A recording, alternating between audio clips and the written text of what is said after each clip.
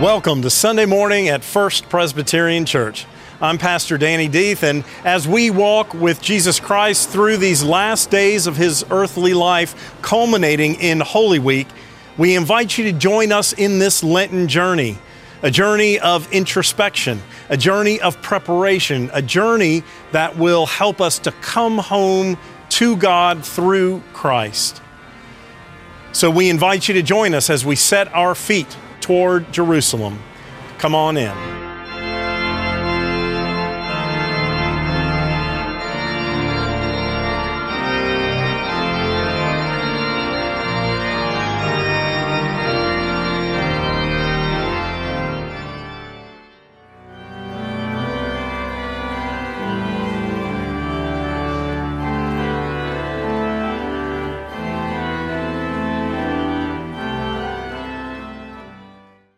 Our first lesson is taken from Luke 21, verses 1 through 4. He looked up and saw rich people putting their gifts into the treasury. He also saw a poor widow put in 2 small copper coins. He said, "Truly I tell you, this poor widow has put in more than all of them. For all of them have contributed out of their abundance, but she out of her poverty has put in all she had to live on." This is the word of the Lord. Our second reading is taken from the Gospel of John. We are in the 2nd chapter. Right after the wedding at Cana comes these verses, familiar verses of Jesus turning over the tables in the marketplace in the temple. Listen for the word of the Lord, John 2:13 through 22. The Passover of the Jews was near, and Jesus went up to Jerusalem. In the temple he found people selling cattle, sheep, and doves, and the money changers seated at their tables. Making a whip of cords, he drove all of them out of the temple, both the sheep and the cattle. He also poured out the coins of the money changers and overturned their tables. He told those who were selling the doves, "Take these things out of here. Stop making my Father's house a marketplace."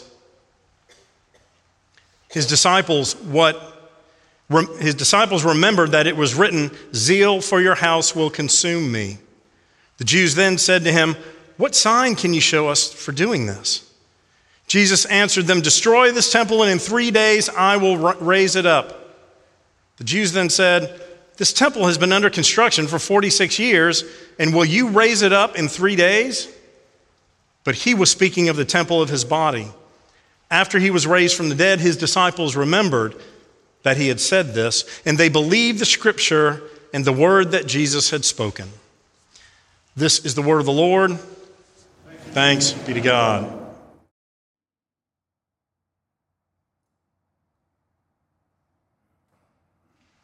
So we were looking for something to watch on Netflix, and we're looking at the top-rated shows, and we stumbled on Inventing Anna.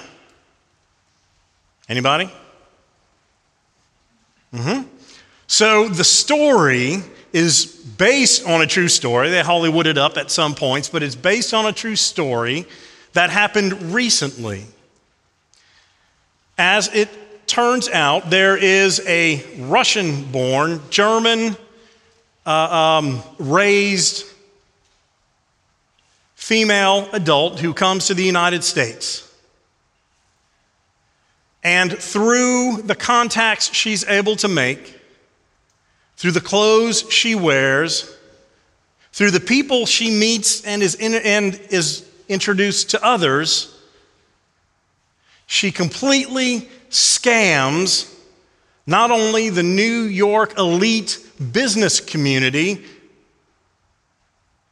but celebrities, media, so much so that she was this close from getting a $22 million loan to buy a building and start her own Anna Delvey Foundation. She has this accent that I'm still not sure how and where it comes from. She's a little thing, big glasses. Jennifer Garner is the actress. If you watch another Netflix, Ozark, she's Ruth in that. I am not recommending either of these for your pastoral or Christian consumption. Netflix, hire some writers. Every other word doesn't have to be the same cuss word again and again and again. We get it. Sorry, that's an aside. So the story chronicles her rise to power for a short time. She wears only the best clothes. But what we find out at the end is that she was a con artist. That she took advantage of just about everybody she came into contact with. Smart, very business savvy. All she wanted to do was, as a child, look like the girls in the magazines, be wealthy, live the elite life, and her Anna Delvey Foundation was to be a meeting place for the super elite, a club and art center in New York City.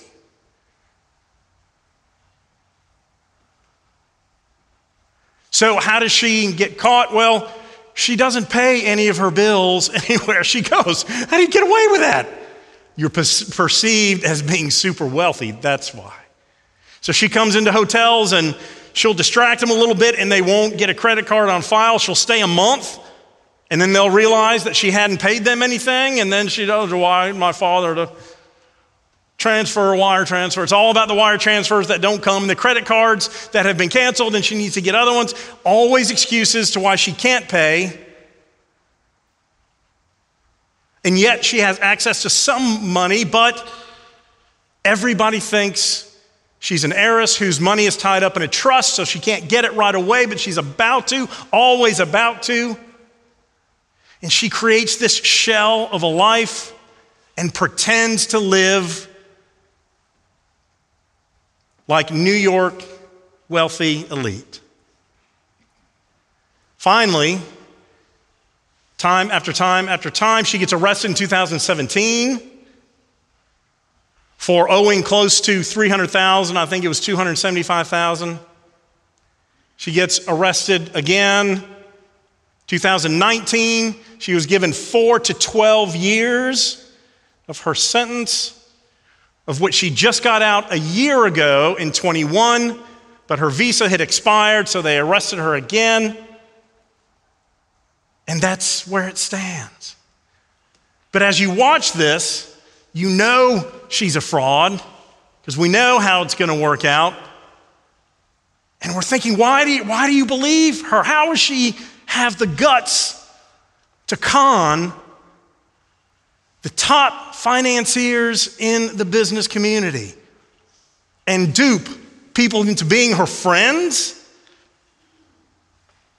She created an empty persona based on what she did not have.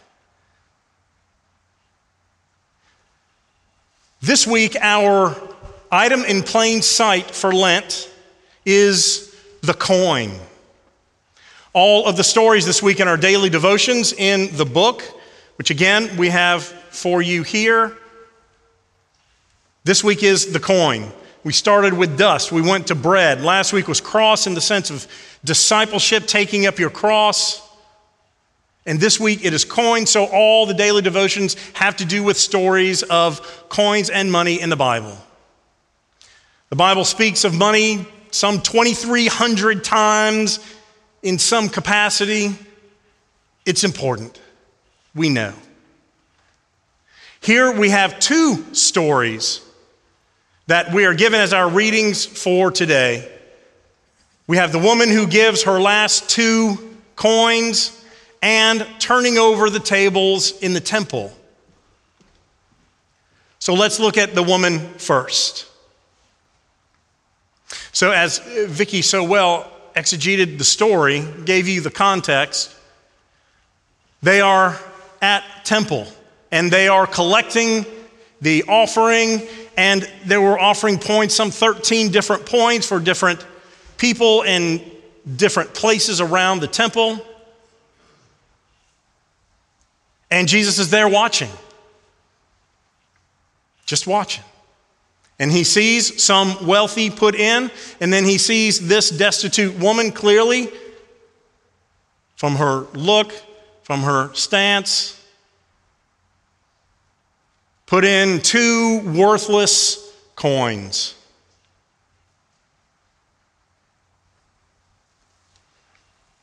And Jesus says, hey, disciples, look, I'm telling you, that one put in all she had. She gave out of everything that she is and all she had. Everybody else that you've seen has been given out of their abundance, meaning that they didn't start with the understanding that what we have are gifts from God and we are stewards of what we've been given, but rather take care of everything else, and then I've got a little bit left over here. I'll throw it in the box for God, and I'll make sure everybody sees me doing it. And this lady gave all she had, often lifted up as a pious symbol of giving. We often hear at stewardship. As a matter of fact, I'm going to help all of you today. Ushers, lock the doors. In this time of sacrificial giving, if you love and follow Jesus, you will give this church everything you have. Thank you. I need a jet, by the way. So I can take the Word of God to wherever I think it needs to go, because only I can do that. Need my jet. So why not then? Why don't we ask that you give everything you have so that more people could have more? Well, because then you will have nothing, you become destitute, and then somebody else has to then share what they have to take care of all of us. Is that God's plan? No, of course not. What God is talking about, what Jesus is lifting up here, is sacrificial giving. The woman gave what she had. And likewise, we are to be those stewards that give sacrificially, not just of our money, but of our talent and our time to serve Christ in a variety of ways. The church community is one of those, but in the community is the other, through a variety of options, from the way that we treat people, in every hallway in school. All of us are being called to sacrificially give because Christ gave sacrificially for us. And it's not just this random demand. We know that in the process of this kind of giving, we often are transformed in the process of it. When we are able to help someone else in Christ's name because we give, again, of time, talent, or treasure, we know what that does for us. We know how that feels for us. We are all called to change the environments of which we have been called to. I'll share another quick Netflix. Ted Lasso. Anybody? A few of you, good. Netflix, hire some writers. You're getting lazy. Every other word doesn't have to be the same cuss word. So the quick story is that Ted Lasso is a football coach in the United States of football. And he is hired by what we would call a soccer team, European football, to come and be the coach of their team. He knows nothing. He's never taught soccer before, never coached it before.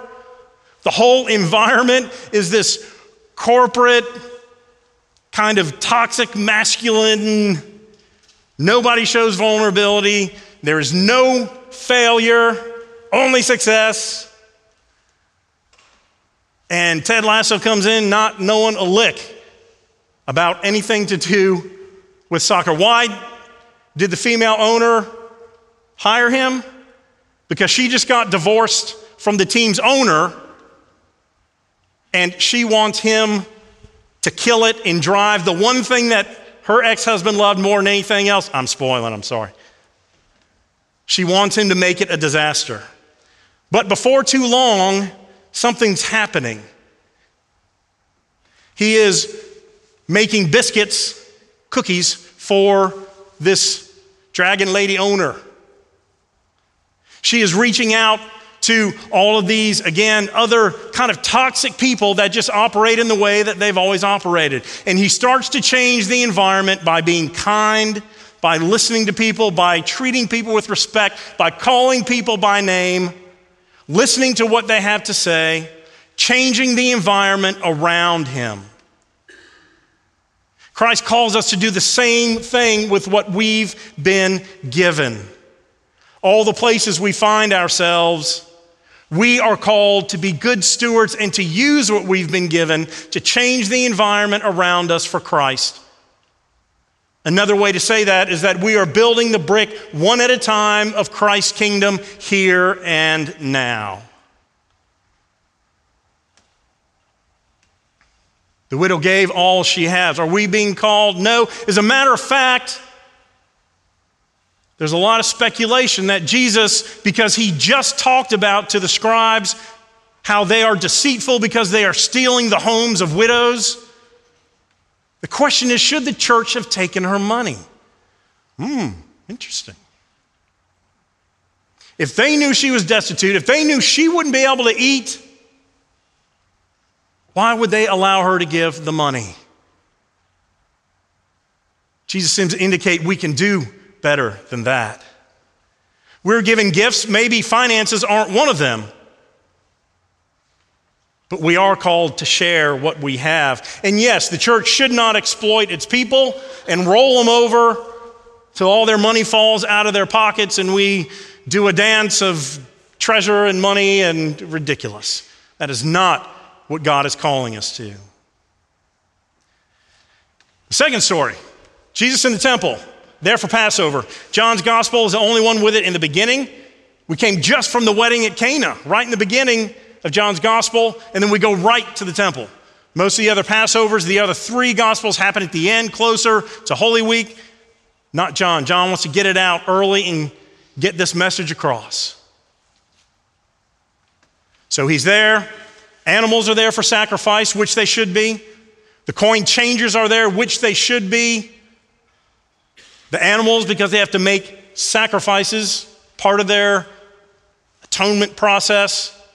And the coins, we know you couldn't give Roman coins and bring them into the temple because they have Caesar's image on it. Graven images, second commandment, can't do that. Have to trade Roman coins for official, clean, and appropriate, acceptable tokens from the temple. Except in each case, people are being exploited. And where this is happening is far too close in the temple to the Holy of Holies. It is disrupting in the Gentile courtyard from other folks being able to worship and focus on God. It's turned into a carnival circus setting, and that's when Jesus loses it. He gets a whip. Jesus gets the whip. Boom. Getting those animals out. Turns over the tables. Boom. That is not our happy, sweet, skippy Jesus. Jesus gets mad, and with reason. They have distorted the temple, the worship, the church.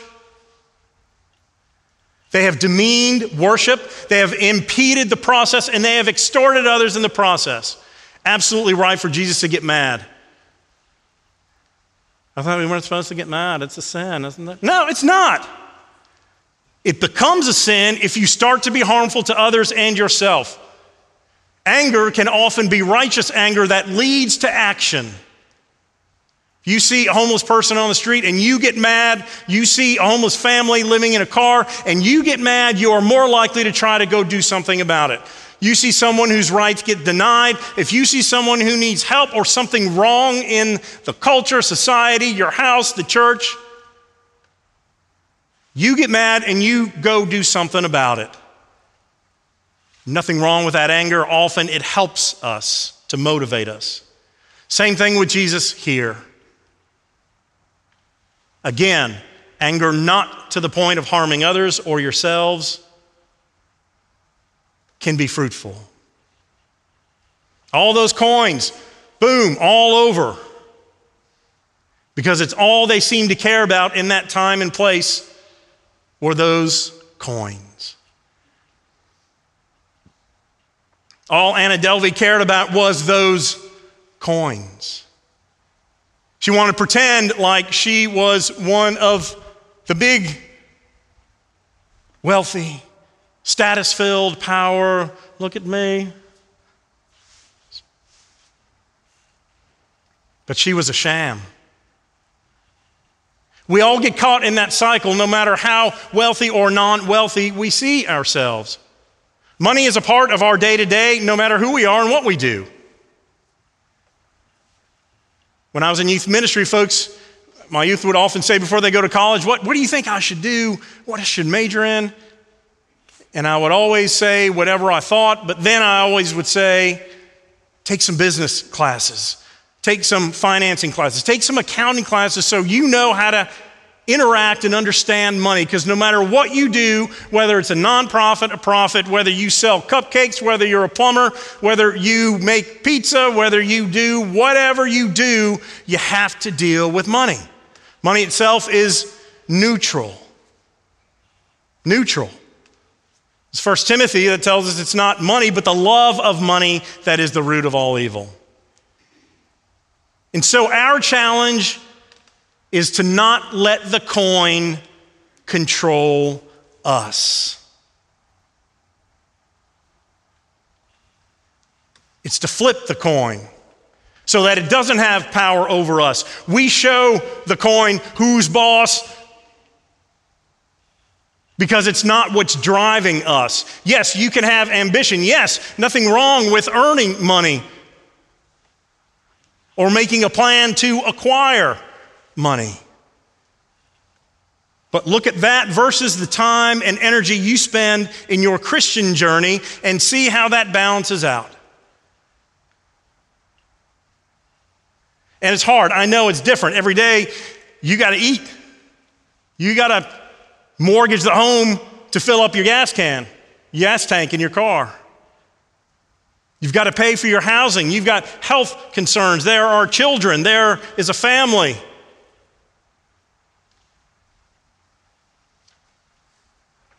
There's no deficit if I don't talk to God right now because I've got to do some other stuff. And when we work. Absolutely. The key is not to let money control us. That we live with Christ at the center and we spend our money because of our belief in Christ, so that they will know we are Christians by our love, not our empty shell, seeking to fill it with that which will not satisfy, which will distort the reason that we were created in this earth, and will rob us of loving others in Christ's name and changing the community around us. This is our call today, 4th week of Lent. Let us go forward. Let us have courage to stand, to be good stewards of what we've been given. Change the world around us in Christ's name so that they will know we are Christians by our love and the way that we share our resources. Hallelujah. Amen.